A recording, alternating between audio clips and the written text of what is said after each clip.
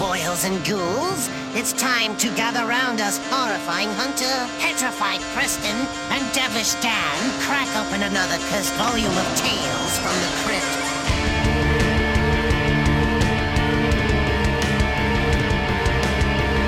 This is Horrors from the Vault.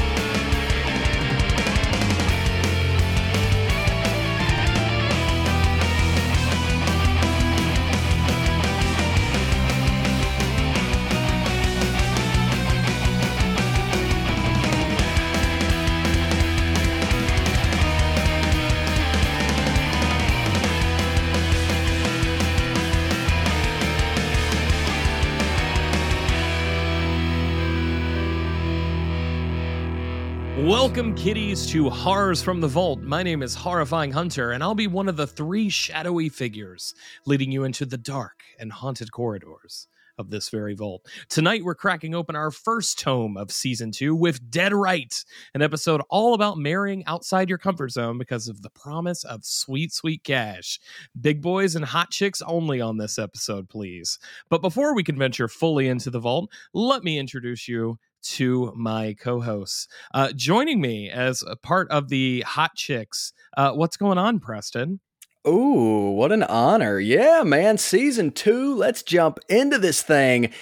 Starting off with, well, we'll talk about the episode as we get in, but hey, Demi Moore's there. Hello, Demi. I know, we've got we're shooting on all cylinders with these first couple episodes. We're not doing a big launch for Season 2 like we did when the show launched like a month ago, because we got to space these things out. I can't give you 3 episodes all at once, but it is important to note they did copy what they did last season. The first 3 episodes for Season 2 all did air on the same night, which I thought was pretty interesting. That's cool. I had no idea of that. So that's a fun fact. Yeah, they repeated the formula. So yeah. But you're going to have to come back next week to hear the next episode. But it's a good one. So stick around. Season 2's full of gems. Filling in with the hot chick or big boy side. It depends on who it is for that day. What's going on, Devilish Dan? Maybe a little of both. I am both a hot chick and a big boy. And a big boy. All in one package. I'm right there with you. Yeah. Yeah. I don't want to follow the same release format that they did and drop 3 episodes all at once, because that's a lot of work getting all those together, and then we got to back it up, and let's just do one a week like we've been doing. I know we don't really talk too much personal stuff on this show, but you were here in my neck of the woods in Orlando doing Halloween Horror Nights. Preston just got back from Pasadena and doing the Halloween 45 convention. So we have been thoroughly enjoying our spooky season. Mm-hmm. I got home and it's like been 50 and overcast all week. It's fall as fuck up here. Oh yeah, you're like in the Hubie Halloween mood. You know me, I love Hubie Halloween. Preston, we actually talked about Hubie Halloween, Dan and I, while waiting in line for the Exorcist Believer house at Halloween Horror Nights. And he let it slip. He's not part of the Hubie army, so we're gonna keep rubbing it in until he is. All right, fair enough. Fun-sized for the win. Fun-sized. Nickelodeon Pictures presents Victoria Justice, Johnny Knoxville, and the little fat kid in Fun-sized. And the little fat kid. All right, so let's go ahead and dive into Season 2, Episode 1, aired on April 21st of 1990, Dead Right. And someone who's going to tell you about the story that this episode is based upon. We're going to check in to the House of Horror because we've got to talk all about that sweet, sweet comic inspiration. Petrified Preston, comic books. Let's do it, man. So yeah, this episode might have dropped in 1990, but Shock Suspense Stories number 6 dropped December 10th of 1952. One of our older comics, I feel like, that we're looking at with this one. And I do have to say, just by looking at the cover of it, I mean, killer cover on this thing. I love the font and the artwork's really cool. Now, to be clear, it doesn't depict the story that we're covering, but who knows? Maybe we'll get to that one day, right? So my favorite part, personally, of this comic was ultimately the conclusion, which we'll obviously get to down the road. This was one of the first stories that we've covered that I could really kind of feel the age on. I feel like these other ones have done such an amazing job of having this really timeless feeling. I mean, we've said time and time again, God, I cannot believe this thing came out in the early 50s or what have you. We do have quite the empowered woman in this story, to say the least. So, I mean, there's that. She's not a good person at all, really, but she doesn't lack empowerment. So at least there's that. Our lead of this story, she has kind of seemingly sought out help from Miss Cleo, right? And Miss Cleo's accurate in this story, right? We'll get to the details here in just a little bit. I mean, she says she's going to get fired. She got fired. She says she's going to get hired. She gets hired, right? She told her she was going to run into money, and we'll talk about that. But the artwork, the artwork in this one is certainly serviceable. But here's the thing with it, in my opinion. Unfortunately, there aren't any of those spooky aesthetic things that we love. There's no haunted houses. There's no thunderstorms. Hell, there's no crypt in this story, being in the shock suspense stories. So, read it if you would like, but it's absolutely not necessary. I say just stick with Demi Moore on this one. You can't go wrong with that, really, ever. So that's kind of my 2 cents on the comic inspiration. I would definitely agree with you in the sense of, I don't know, we're going to talk about the episode itself in just a couple minutes, but I think this is by far the biggest improvement from the source material to an episode. I think they really upped it, and there's just something about the way that the episode, well, it's a bunch of things. Once again, we'll talk about it in a couple minutes, but yeah, big improvement from the comic. I wasn't overly impressed with it, and it actually kind of surprised me that this is one that they wanted to do. It just must have been like, hey, we've got a little bit of creative spark. Let's dive into it. Reading it on the page, I'm like, this was an interesting pick for them to go right after with season 2. I kind of will say, and Dan, you'll probably agree with this if you kind of read it as well. Like, it is very, like, while I completely agree with you, Hunter, I definitely think the episode is a massive improvement upon the story. I mean, it is like beat for beat the story, though. Like, I mean, they are like 1 for 1 on so many things. So it's very accurate, as to what the comic is based on. Yeah, this is one that definitely took some artistic flourishes that you could do with TV that you can't in the comic, like dance sequences, etc. Yeah, like true. That. Yeah, that really improved upon a fairly generic story. Got a kind of good twist, but the one thing I'm glad you brought up was the time period, which apparently is, obviously when it came out in the 1950s. Apparently, the episode is supposed to be in the 1950s too, and I want to make sure we talk about that as we get into it because I got some issues there. One other thing I did want to bring up was the other story in the comic that you alluded to, Preston, the one with the KKK members on the cover. No kidding. Yeah, or faux KKK, whatever they're meant to be. Instead of reading this story, go read that one, because that is what EC Comics is known for. That's what they got in trouble for, is doing stories like that. And I won't ruin the twist ending, but it's not really a twist. It's kind of expected, to be honest with you, but it is a dark ending. That one's definitely worth a read. Good call, Dan. Seriously, give people some extra credit work. This has been extra credit with Dan. And we expect you to report back. If you do the extra credit, make sure to write in, let us know. But yeah, so Dan, since you're already on a roll, why don't we go ahead and check out Top Billing, because we've got to talk about some of the names involved with this episode. Yeah, we definitely have to talk about some of the creative partners that had a lot to do with this episode. We're going to start off with the writers and directors. The writer, Andy Wolk. Not too impressive as a writer, but we're going to mention him anyway. He directed quite a bit of TV, including Arliss and The Sopranos for HBO, which Tales from the Crypt was on. Director, we actually already talked about this boy, Howard Deutsch. He directed the Only Sin Deep episode. He's the guy that did Pretty in Pink and The Great Outdoors. So if you want to hear more about him, go back to the Only Sin Deep episode. But the ones we really have to start talking about are the stars. Demi Moore as Kathy, She's an 80s and 90s all-star. She was a member of the Brat Pack with people like Rob Lowe, Molly Ringwald, Emilio Estevez, etc., etc. I always put Robert Downey Jr. in there, but he's actually not typically listed as a member online for some reason. Not entirely sure why. She also played Jordan O'Neill in G.I. Jane, not the sequel that got Chris Rock slapped, the original. Molly in Ghost, and then she did some pretty racy stuff. She played Diana in Indecent Proposal, Meredith in Disclosure, and Aaron in Striptease. Go ahead. No, go ahead. We all want to talk about Striptease. I don't remember her getting that naked in that movie, but she probably did. Well, I was just going to say, funnily enough, this kind of serves as the prequel to Striptease, and we'll get to that plot line in a bit. We will. The prequel, you know, if you need a fun night with your television, you can watch this, and then you can go watch Striptease. And then follow it up with The Hunchback of Notre Dame, you know, as you do. Look at that. That's the way to go about it.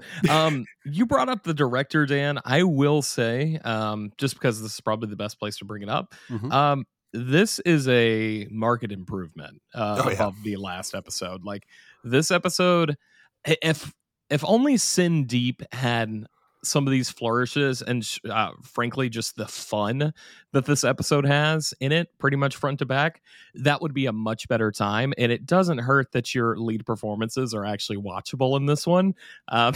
That's like a huge part of it as well. But I think just overall, it's a much better directed episode. Yeah, fully agreed. Much more visual flourishes. It's not nearly as mean and cheesy as the other one was. What you talking about? It's still a little mean, but it's a lot more fun with it. You can't leave out Mr. Charlie Marnow, played by Jeffrey Tambor. A lot of people know him as George Bluth Sr. in Arrested Development. He's done a ton of voice work for obvious reasons. He was one of the heads of the BPRD in Hellboy 1 and 2, the mayor in How the Grinch Stole Christmas. He got to start as Jeffrey on The Ropers with previous Tales from the Crypt star Audra Lindy. And he's also pretty well known for Hey Now, Hank Kingsley from The Larry Sanders Show. If you're a Howard Stern fan, you've heard that a bunch of times. Might not have known what it's from, but that's what it is, The Larry Sanders Show.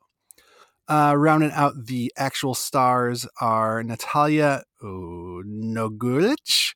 Man, that's a hell of a name, as Madame Vorna.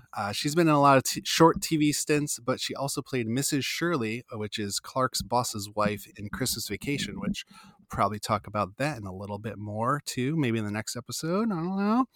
And finally rounding out Troy Evans as the bartender / club owner. He is the definition of that one guy from That One Thing. On top of 130 episodes of ER as Frank Martin, he was in such things as Demolition Man, Ace Ventura, The Frighteners, Lawnmower Man, Halloween 5, Planes, Trains, and Automobiles, and Twin Peaks. One last guy we want to talk about. It's become evident this season we might need to start talking about some below-the-line people, such as this week's makeup artist. Greg Canham from Canham Creations. He is a multi-award winner, including 5 Oscars, which is pretty damn good. He's got those Oscars for Bram Stoker's Dracula, Mrs. Doubtfire, The Curious Case of Benjamin Button, and Vice. So he likes to make people look like big fat slobs, so we can see that in this episode. He also won a Special Technical Achievement Award one year. Some other movies he's worked on are The Mask, Nightmare on Elm Street 3, The Dream Warriors, Blade, Idle Hands, Preston, Idle Hands, The Lost Boys, The Howling, Michael Jackson's Thriller video, even though it's uncredited. I looked up and he did work on it. The Exorcist 3, which we like to mention as many times as we can, and also White Chicks, so he can make black men look vaguely like white women. The key word there being vaguely, right? Yeah, that's right. But he loves transforming people into other people, and that's the big takeaway, I think. He's good. He's good at what he does. I'll give him that. He won 5 Oscars. I've won 0, so... It's coming, Dan. It's coming for the Horrors from the Vault pod. We're going to win the first ever podcast award on the Oscars. I can't wait. Yeah. I'm gonna take my cat. We'll have him do our makeup. We'll all show up as fat slobs. It'll be great. It'll be the easiest job he's ever done. And before we can get into the episode itself, we do, of course, have to talk about the Crypt Keeper segment because, guys, we're really getting into what we associate as classic Crypt Keeper here because fortune teller Crypty, he's incredible. And just shout out to John Kassir for not only doing the Crypt Keeper voice, but putting the fortune teller affliction on top of that. It's incredible. I love his little outfit. I love his rhyming. I like his spooky little voice. It's just a really fun opening segment. And it's, like I said, it kind of brings us closer to pop culture icon Crypt Keeper. Mm-hmm. I love when he puts on costumes. So this immediately jumped up to the top of my list of favorites. Oh my gosh, yes. I loved it. And you're right. He clearly is, what do we call it? What's the role he's playing here again? Fortune oh my God. teller. Fortune teller. There we go. But it kind of gave me like pirate vibes. And I'm like, oh, he looks so cute with his little, skull cap thing going on there. And I love the eye as the opening shot. That was super cool. I should have let you flounder there to see what kind of strange title you could come up for. I know. I'm like tarot reader. Future employee. I don't know what. Oracle card performer. Yeah. Gypsy camps. Wolfman enemies. Yeah. I'm glad we got it. I'm glad you. First try. Nailed it. But yeah, it's just a really fun opening segment that, like I said, it feels right. Like this is the little guy that we've been waiting to see. And we've seen little moments of the classic Crypt Keeper, I guess what you would consider the iconic Crypt Keeper, pop up. But even the most iconic ones from the last season, like Santa Claus Crypt Keeper, still kind of creepy. The voice is a little different. And even though, he's doing an accent here, it feels right. It definitely feels good. Yeah, that voice is high and nasally now compared to how deep it was last season. Mm-hmm. Yeah, it was. And it was, you, like you said, Hunter, you nailed it. I mean, you can just tell like, okay, they're having fun with this now. It felt totally different than what we'd seen before. Yeah, there's almost like a little bit of looseness in these, because we record these episodes. Sorry to spoil the magic, folks. We record these episodes twice in one go, normally.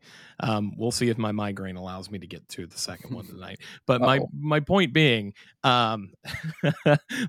is we record these twice in a row, and just being able to these first two episodes, you can see that there's a little bit more looseness. It feels a little bit more. What am I trying to say here, Dan? You might be able to summarize what I'm saying here. I think that they got more comfortable with the tone that they were going for. Like the first season seemed a little unsure whether they wanted to go full camp or stay on the horror bent. And they've decided between seasons that we can go full camp with this. I mean, he rolls in wearing a weird costume right away with the earrings. So, yeah, exactly. Basically in drag, because let's face it, he's presenting as a woman fortune teller. It looks a lot like Madame Verna later on. So yeah. Television terror. Come on, guys, it's time to talk about the episode itself. Dear listeners, have you ever visited a fortune teller? The smell of black amber, nutmeg, and clove and sandalwood soaking into your nostrils? That's where we find ourselves in 1958 as Kathy Finch, a secretary who dreams of luxury, walks in. We're introduced to the best character of the entire series so far, Madame Vorma, and her adorable Jack Russell named Trotsky. The fortune teller gives Kathy her first prediction. She is going to lose her job today, but she will find a new one by the end of that same day. I just want to stop there real quick because, Dan, you said something that maybe we need to talk about real quick, and that is we don't really establish the time zone until a little bit later on. I think really the only major indication is the gravestone at the end of this episode. There is nothing in this episode that made me say, oh, yeah, it's the 1950s, almost the 1960s. What made you might think that, that's a weird sentence. What might have made you think that it was not in the 50s is she's charging $20 for a reading, which I looked up is $255 in 2023 monies. I don't know about y'all, but I'm not paying anybody $255 for a 2-minute reading to tell me my future. And then I believe it's on the Tales from the Crypt wiki that I read this, but they were like, she wins $1 million, which in the 1950s is an astronomical amount of money, which would not be handed out as any sort of prize. Preston, what was the amount in the comic? It was like 2,000 or something I think like that. Was it 25,000, Dan? That could be it. I think that's what it was, if I'm not mistaken. Like, and just to further your point, it was so funny, Dan, when you mentioned at the beginning of this episode that the episode itself takes place in the 50s. I was like, oh, yeah, I guess it does. But I literally didn't even think about that. So yeah, just to further that, I'm right with you guys. It's 25 grand, by the way. Okay, Yeah. 25 grand, yeah. I don't really associate. I'm sure they were around. They had to be, but I don't really associate the hazy neon glow of late 80s, early 90s titty bars with the 1958 either. That titty bar is 100% an 80s / early 90s titty bar. Yeah, there is. Did you see the tassels? Come on. Do you see the hair? Yeah. It makes me want to see the malt shop equivalent of a stripper den, though. It makes me a jukebox in the corner. Come on. Chuck Berry's there. Everyone's doing the twist. True. We get some twists with some tassels, but that's about We it. Yeah, shout out to Trotsky though, and Trotsky's awesome, and he's awesome. And I mentioned it, the best character of the series. That's kind of a joke, a little bit of embellishment, but the fortune teller, Madame Vorma, in this, she is just great. She is really fun to watch, and whenever she's on screen, she stands out. She's almost like the side character that we see in Dig That Cat. The crap, I forget her name, but the girlfriend character. She is incredible in that and kind of steals scenes away from even the really strong lead performances. And I feel the same way here about our fortune teller.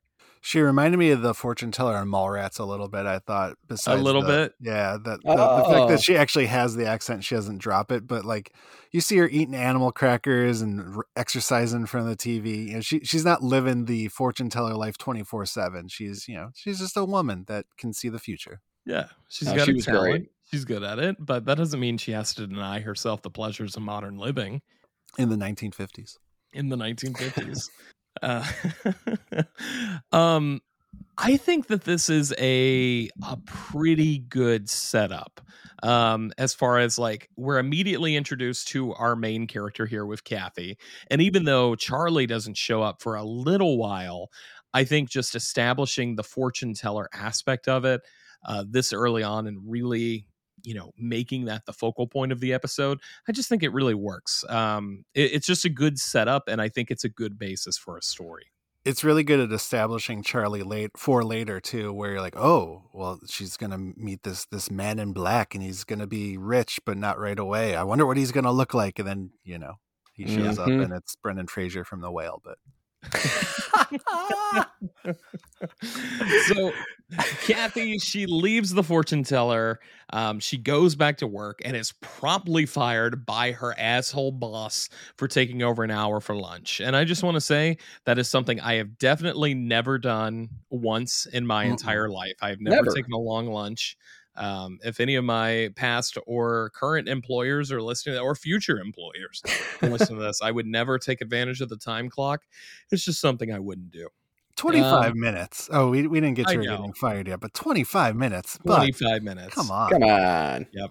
Come on. However, almost immediately, our fortune teller's first prediction comes true because Kathy literally walks into her Kathy literally walks into her next gig as a waitress at the local 1950s titty bar, or titty performer, I think as Preston would like to say. Titty employee. There we go. There we are. What are your talents? Well, so recognizing her earlier prediction had come true, she goes back to our fortune teller and asks for another. And Kathy might have lucked out a little bit because her gold digging dreams should be coming true very soon. But the catch is, She's going to become a full-time chubby chaser to make it happen. She's going to meet the big boy of her nightmares, but he's going to die suddenly and leave her tons of that moolah. Cha-ching, bitch. Yes, Dan. Like, Nice. Dan, like you just said, this is where we are set up into Charlie, and she's like, hey, straight up, you aren't going to dig this guy. He is not going to be your type. You are not going to be all over him. But don't worry, a death is going to occur soon, and he's going to inherit a lot of money, and then we can all figure it out. And I just like the way that it's phrased in such a way where the mystery and the twist is set up. It's all right there from the beginning, but you expect this to go the very typical Tales from the Crypt route, right? And I just like that they're kind of clever about it. Yeah, you know that she's not going to be fully happy with the outcome, but from what Madame Verna says, it sounds like it's going to be pretty good. But how are they going to twist it on her? Yeah, and it kind of takes that classic like Tales from the Crypt thing where it kind of lays something out and then we kind of take it sideways, right? We got to see how it turns out. Yeah. Dear listener, do you suddenly see ripples forming in your nearby beverage of choice? No need to be alarmed. That's just Charlie Marno's fat ass coming to look at some boobs and enjoy a drink or seven. But you know what? While he's there, he meets the woman of his dreams, Kathy. And you know what? She straight up goes, absolutely not. I am not doing this. Just completely disgusted, rejects him flat out, and runs full speed. I love that shot of her just running down the streets and the alleyways as fast as possible to get away from him. And then Madame Vorma's like, hey, that's your dude. If you want this life of luxury, you're going to have to do it. So she goes to a restaurant the next morning with her best friend, her previous friend who was at the employer. Oh, go on ahead. Not a restaurant. It's an automat. And I looked this up because I was like, all right, hold on. Automats. Most of them were gone by 1991. So it's definitely not taking place in the 90s. It's definitely taking place in the 50s, which throws the whole timeline off again. So yeah, automats were a thing. It's strange. They were basically big rooms that you could buy shit out of vending machines and then go sit at tables. Cafeteria style. Weird. Yeah, you're totally right, though. It wasn't a restaurant. It was almost like a hospital that just go to your local Panera. It's close enough to this experience. Automats didn't close down. They evolved like dinosaurs into birds. They evolved into Panera bread. Into Panera. Except for Panera bread's like $30 for two people to eat at now. So fuck Panera. And they pissed me off recently. Yeah, I won't get into it. It's hospital food. I mean, I kind of want to know what the Panera story is, Preston. Dumbass express pickup. Oh, God, don't get me started. They're dead to me. Wow. Well, you heard it. Panera. It's a Panera. Horrors from the Vault does not fuck with you no more. Well, yeah, there goes our possible endorsement. Great. Guys, are you looking for a delicious meal at a cheap price that's super healthy? And would you like to get some drinks for free if the coffee's actually filled for fucking once? Then come to Panera Bread. You can get a gummy ass bagel and some cold coffee if you're lucky and it's not just the dregs. Panera Bread. We are proud to present Horrors from the Vault. Thank you. Cheers. Cheers to that. Where were we? Where the hell were we? Automats. Oh, we're talking about she met her friend at the automat. Yeah, she met her best friend who was at her previous place of employment. She's like, look, you're going to have to do this thing. But we do get what is probably the highlight of the episode, which is just Charlie kicking it in multiple different ways. I love seeing his fat ass get like completely reamed by that 18-wheeler, that Mack truck that comes by. Hits him. I think it's great. I love the little fantasy deaths. That's a great little visual touch that they put in there. And the truck just keeps getting bigger and bigger. Yeah. She's like, oh, it couldn't be any regular car. It needs to be a Mack truck. And it's great. Yeah, he gets the Monty Python meaning of life death too. He's just like, bucket, and he chokes on his dinner and dies. Which this, we could talk it with his first introduction, but I was saving it for here because here we get a really good look at that makeup that he's wearing, and boy is he hideous. especially that scene where he is, having his heart attack and like choking. He is rough looking. But I think there's enough there where there's enough of Jeffrey's actual face where you can just it looks natural, but you also know it's an incredible prosthetic and makeup job. Mm-hmm. I had to look up Jeffrey Tambor in the 90s just to remind myself what he actually looks like, because in my mind he's not an attractive gentleman anyway. But yeah, Correct. those makeup effects are fantastic on him. Well, and one thing I have to make note of, so, and you guys, I don't know if you'll agree with this or not, but in the comic, he's described as being awful, but like it really, in my opinion, doesn't come across that bad in the comic to the point where I like actually kind of felt for the guy, because I'm like, this woman is awful. Like how mean is this woman? But hilariously in the show, it's like, oh my God, this is tough. I mean, she's still not a good person, but damn, that's difficult to put up with. Yeah, the comic, he looks like just a chunky dude with a bad haircut. Yeah.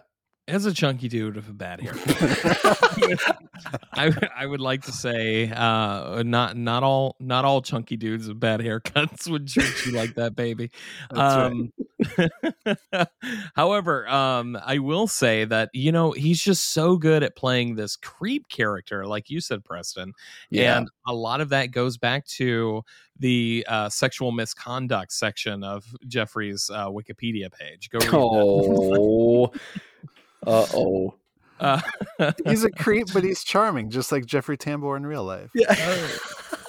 Is he charming in real life? He's a little that line about lady, you're dating Mr. Charlie Marno, and I'm pleased to meet you. I don't know. There's something about him. He's a little charming, like he's physically unappealing, but I love how awkward he is. Like when he chases her into the next room, they're looking into that mirror. He's like, "Me and you, baby, we can't deny what's between us." And I'm like, "What are you talking about?" Yeah, his big fat gut and his tiny little pebble penis. Oh, and I love the physicality of the role too, where he's just like he makes you believe that Wade is there. Like he is struggling to get wherever he needs to go, and nowhere is that better represented than one of the later scenes. But I love that whenever he has to run somewhere, he does like the whole breathing.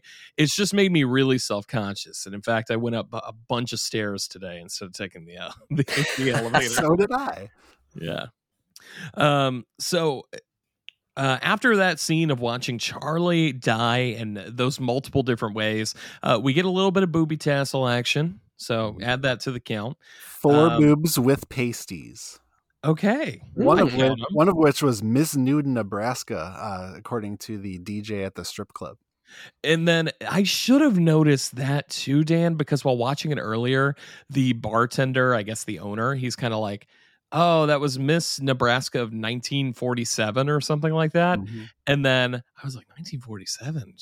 That woman would be like 60 years old by that point, or 50 years old. Or was a really young stripper. Or incredibly young stripper. Things are weird in Nebraska. Are you counting the upper muffin top cleavage that we see Demi in one of the next scenes? No, you have to see like at least like 70, like the shape of a boob unsupported without bra or lingerie décolletage. No, décolletage. What's décolletage? It's like cleavage, right? Yeah. No, just décolletage. Like full boob pasties are okay. I like the specificity there. That's good. Yeah. You got to have rules. So if we got a dick, but it's like wrapped in a bandage, we can count it. Maybe like a quarter of a dick. We'll see. We'll cross that bridge when we get there. What if you can see kind of like the V cut? Oh, I'd probably make note of it. I wouldn't call it a dick though. It'd be like a nice 6-pack V or snail trail or something. Okay. Snail trail. God. Jesus. Anyways, after all the booby tassel action, Kathy agrees to go out on a date with Charlie. So they go enjoy some B-movie horror. They go get some Chinese food. They do end up dancing. They have the most incredible night out. And I just want to say that Charlie with the Chinese food, once again, he plays this role so incredibly that I was actually grossed out. When he starts slapping that table, I'm like, gross. This is not anybody that I would ever want to interact with, and full credit to him. Yeah, you can just that shit spitting out into your face. Oh, yeah, God. Yeah. You're hungry 20 minutes later? How'd you know? Bop, bop, bop, bop. Where does that myth come from? Like, are you guys hungry 20 minutes after eating Chinese, or Not 20 minutes, Hell but maybe no. hungrier than like like, I don't know, in a couple of hours I'm hungry again, but isn't that normal? No more than a normal meal. I don't get it. It's weird. I kind of want Chinese now, though. Orange I'm a little chicken. grossed out, but I want some Chinese. Oh, Dan, are you doing a favorite quote for this episode? Because I think mine was a little bit earlier, but I've got to give a shout out to it right now. Go for it. It's when he's like, Charlie's like, "Oh, I'm sorry, I'm a little overweight," and then she's like, just like Hitler's a little anti-Semitic. That's mine too. Yeah. It was so good. And it caught Make us it 3. Okay, great. This episode, I feel like just trying to play it by the story beats is almost doing this one a disservice. And I didn't have as much like color commentary for this one as I normally do, just because I think the episode itself is actually pretty consistently amusing. And maybe it's not laugh out loud funny, but there are lines, especially with the under the breathisms that Kathy does in this, that are just super funny. And I think this episode overall has a really high entertainment factor. Yeah, absolutely. The performances too. Demi Moore is just completely fed up with dealing with this slob the whole time, and she just seems exasperated every time she has one of those lines. Yeah. And Jeffrey Tambor's seems to be having the time of his life. He's loving it. I mean, yeah. They do their whole date night, and after the most awkward kiss goodnight and a little bit of vomit, she does end up accepting his marriage proposal and finds herself married to the man who definitely gets called Big Boss Man whenever he walks into his local Euro shop. I love that scene where they have their first kiss, and then he walks over to the window and she is puking into the sink directly in front of him. And he's like, no, she loves me. She digs me for the man that I am. I just couldn't help thinking, okay, so because it was no cut between when she closed the door and when she puked. Like she's sipping a can of soup on the off screen and then going over to the sink and puking. That was a good bit. Good call. Bit, yeah. There's just some really fun camera work in here too. Like I think it was a little bit earlier, but it's when Kathy is leaving the fortune teller shop for the first time. Oh yes, I forgot to bring that up. The transition with Trotsky, like biting her, I guess like grabbing onto her dress as she's walking out. There's just a lot of really fun little things like that. It's just got this, I don't want to reuse the word fun, but it's just got this energy to it that adds to the entertainment factor of this episode. So that shot you're talking about, it's when she's leaving the fortune tellers and she walks through the fortune teller's door and enters through her office door, which is even more clever because Madame Verna has a line that every exit is an entrance to somewhere else. And they literally do that on the screen too. I was like, wow, that's good job. How did you make that other episode, but you're capable of shit like that? It's a fair question. Let's just continue to blame Leah Thompson like I did in the award show. Oh boy. She was the butt of a lot of jokes. So we do find out Kathy is talking to Charlie about the marriage proposal situation. And then he's like, yeah, I got this rich uncle. He owns a factory. I can't ask him for anything though. And she's like, don't worry about it. You're not going to have to. And that's a big part of why she accepts his wedding. And then his wedding proposal, we get the incredibly awkward and hilarious scene of them on their honeymoon, which starts the cheek to cheek dance sequence / wedding montage. And in an episode that actually does have quite a few highlights, there's very little that's as amusing as this big man and prime Demi Moore dancing over this entire montage. It's really fun. And another clever little flourish too. After this, you hear bits of dancing cheek to cheek within the score, but in like a much more minor tone, which is kind of a cool little taste. I actually didn't pick up on that. That's fun. Yep. So we see a little bit of their married life, and sadly, 3 months have passed and nobody's kicking it yet. Charlie hasn't died yet. So she's like, hey, what gives? Why hasn't your uncle died? That has to be what we're talking about. That has to be the predicted thing.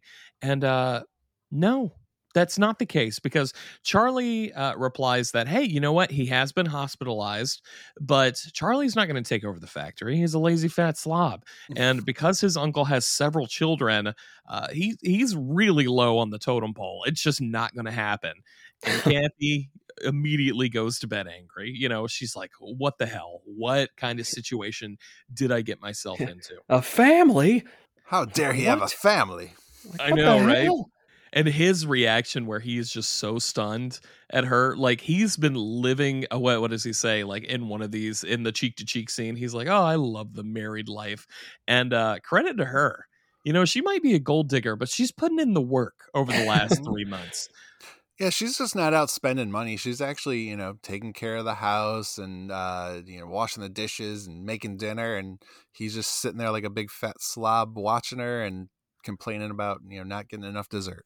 So the following day, after that unfortunate uncle conversation, Kathy goes to that automat to buy, her morning coffee and a snack, when suddenly the confetti falls from the sky, and Kathy is met by the CEO of that automat and claims that she is the 5 millionth customer and she wins $1 million, which we've already talked about that. If this episode is taking place in 1958, that's an absolutely insane amount of money. I believe it was the Tales from the Crypt Wiki, shout out to them again, who was just like, that's the kind of money that would be reserved for government contracts during that time period. That is not, your local automat giveaway. But this sequence is so weird, and I feel like it's so abrupt from the previous one.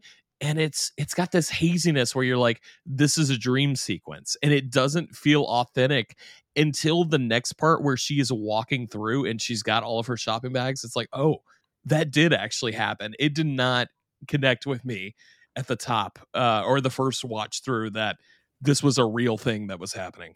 Mm-hmm. Yeah, that's a good point. It doesn't feel quite. It does feel like a little off. Maybe it's it's the camera angle and the fact like there's so many people in there all of a sudden that you didn't. It's really a really close up. Yeah, it is. Yeah. So Kathy, she's like, hey, you know what? I've done pretty good. I've got my money. But hey, that fortune teller, she's not quite right. So she does return home. Like I said, she's got her shopping bag, she's got her nice dress, she's got her new suitcase. She walks in, she's like, Charlie, you fat slob. She's throwing her stuff in the suitcase, and then Charlie, she calls him a fat, disgusting slob, and Charlie, he's like, wait a minute. He's like sitting there with his Brazilian steak, Texas Day Brazil portions, and he's like, wait a minute, you're not gonna leave me. Come on, you can't do this. If I can't have you, no one can. And she ends up dead on the floor as Charlie stabs her several times straight through the chest with a very impressive horror movie blood effect, I'll add. It's a nice little drizzle. I like that. Screaming more times than maybe Mary Ellen Trainor did in the Santa Claus episode. Just that's true. It's a much less appealing scream, though. It's like the scream that you would hear at like 3 a.m. in your local Walmart, like like some sort of monster. Yeah, it's rattled me to my core, to be honest. But yes, Kathy is dead. There's our twist. And unfortunately, she did find her fortune. But after all, she was the one that was going to get murdered. So in a weird twist, Charlie ends up inheriting Kathy's winnings, even though he very clearly murdered her. I guess the 50s were weird like that, and they just allowed that to happen. But discovered by the authorities, Charlie's found guilty of second-degree murder and sentenced to the electric chair. And this is where Mr. Ledbetter's in the background, right, Preston? He's just hanging out. He's rubbing his hands together. He's excited. You're exactly right. All connected universe here. That's right. The Tales from the Crypt universe. So I'd say we build the connected universe. Like, let's say that, that was him. He did it off screen. You didn't see who pulled the trigger, or not the trigger, the switch. Who threw the switch? You didn't see it, so it could be him. That's fair. Even though that episode takes place in modern times, and this was a period Listen, piece. We've already established that these fucking years are all a kilter. So we cut to a television report about the murder, and we get to see Charlie get electrocuted somewhat, and we zoom out to see Madame Vorma remarking to herself that, hey, I am always right, and her next patron walks through the door. So I'm here to say she is not a villain. She's not a bad character. She straight up told you what was going to happen. And I like to think that if you went into her shop with good intentions, you would leave with a good peace of mind. I am not convinced that the fortune teller here is a evil character whatsoever. That's the way I like to view it too. I like to view it as she knew what was going to happen. She just left that out there because she knew Demi Moore was kind of a bitch. Mm-hmm. Yeah, absolutely. You made your bed.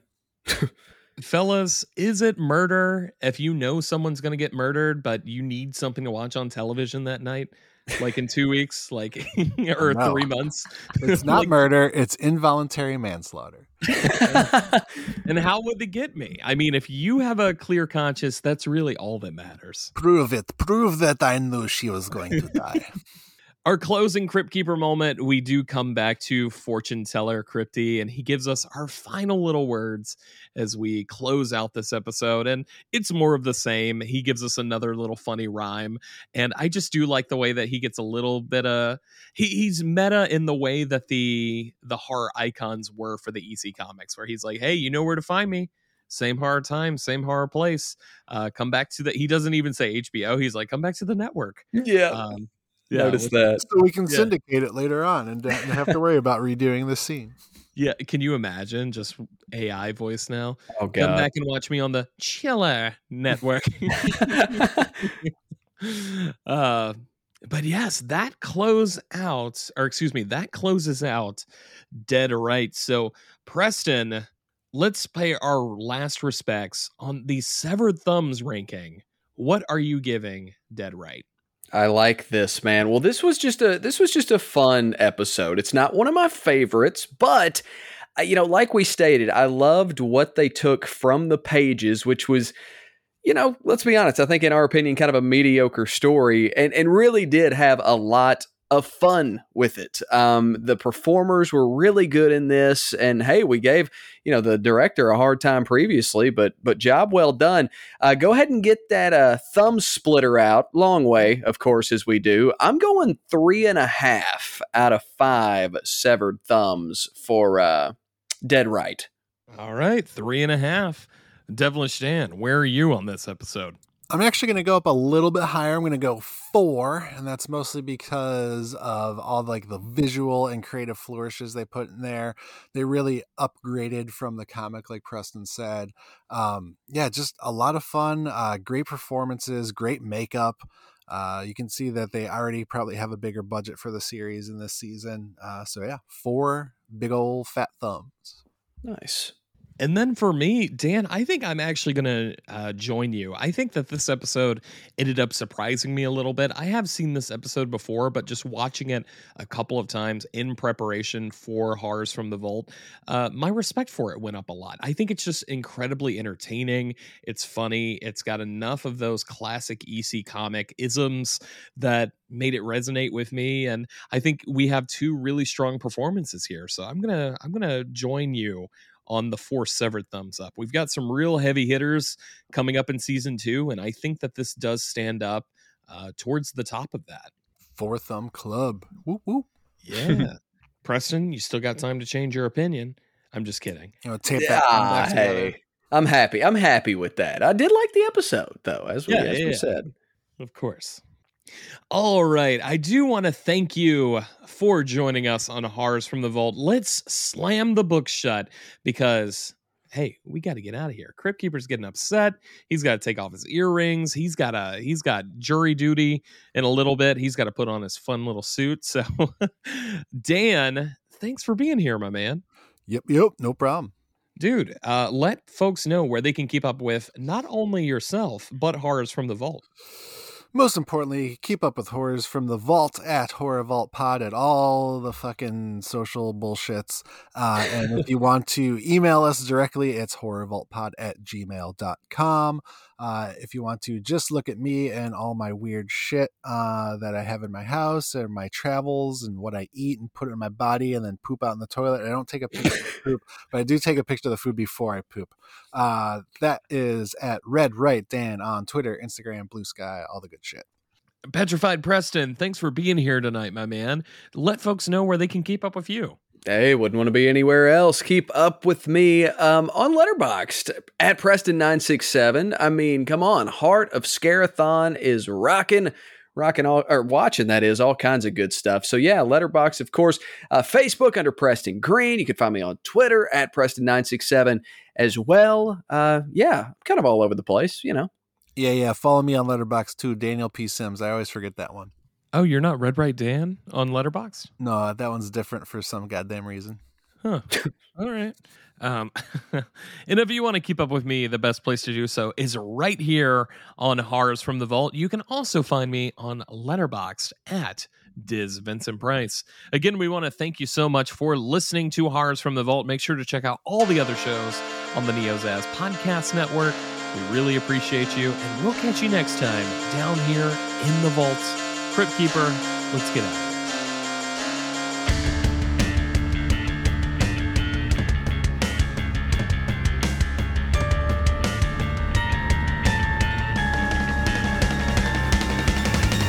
It's time to slam the book shut for this episode of Horrors from the Vault. We hope you had a bone-chillingly delightful time, and your depraved souls were satisfied to their macabre cause. Beware, kiddies, because the next time you dare to venture into the vault, you might not come back at all.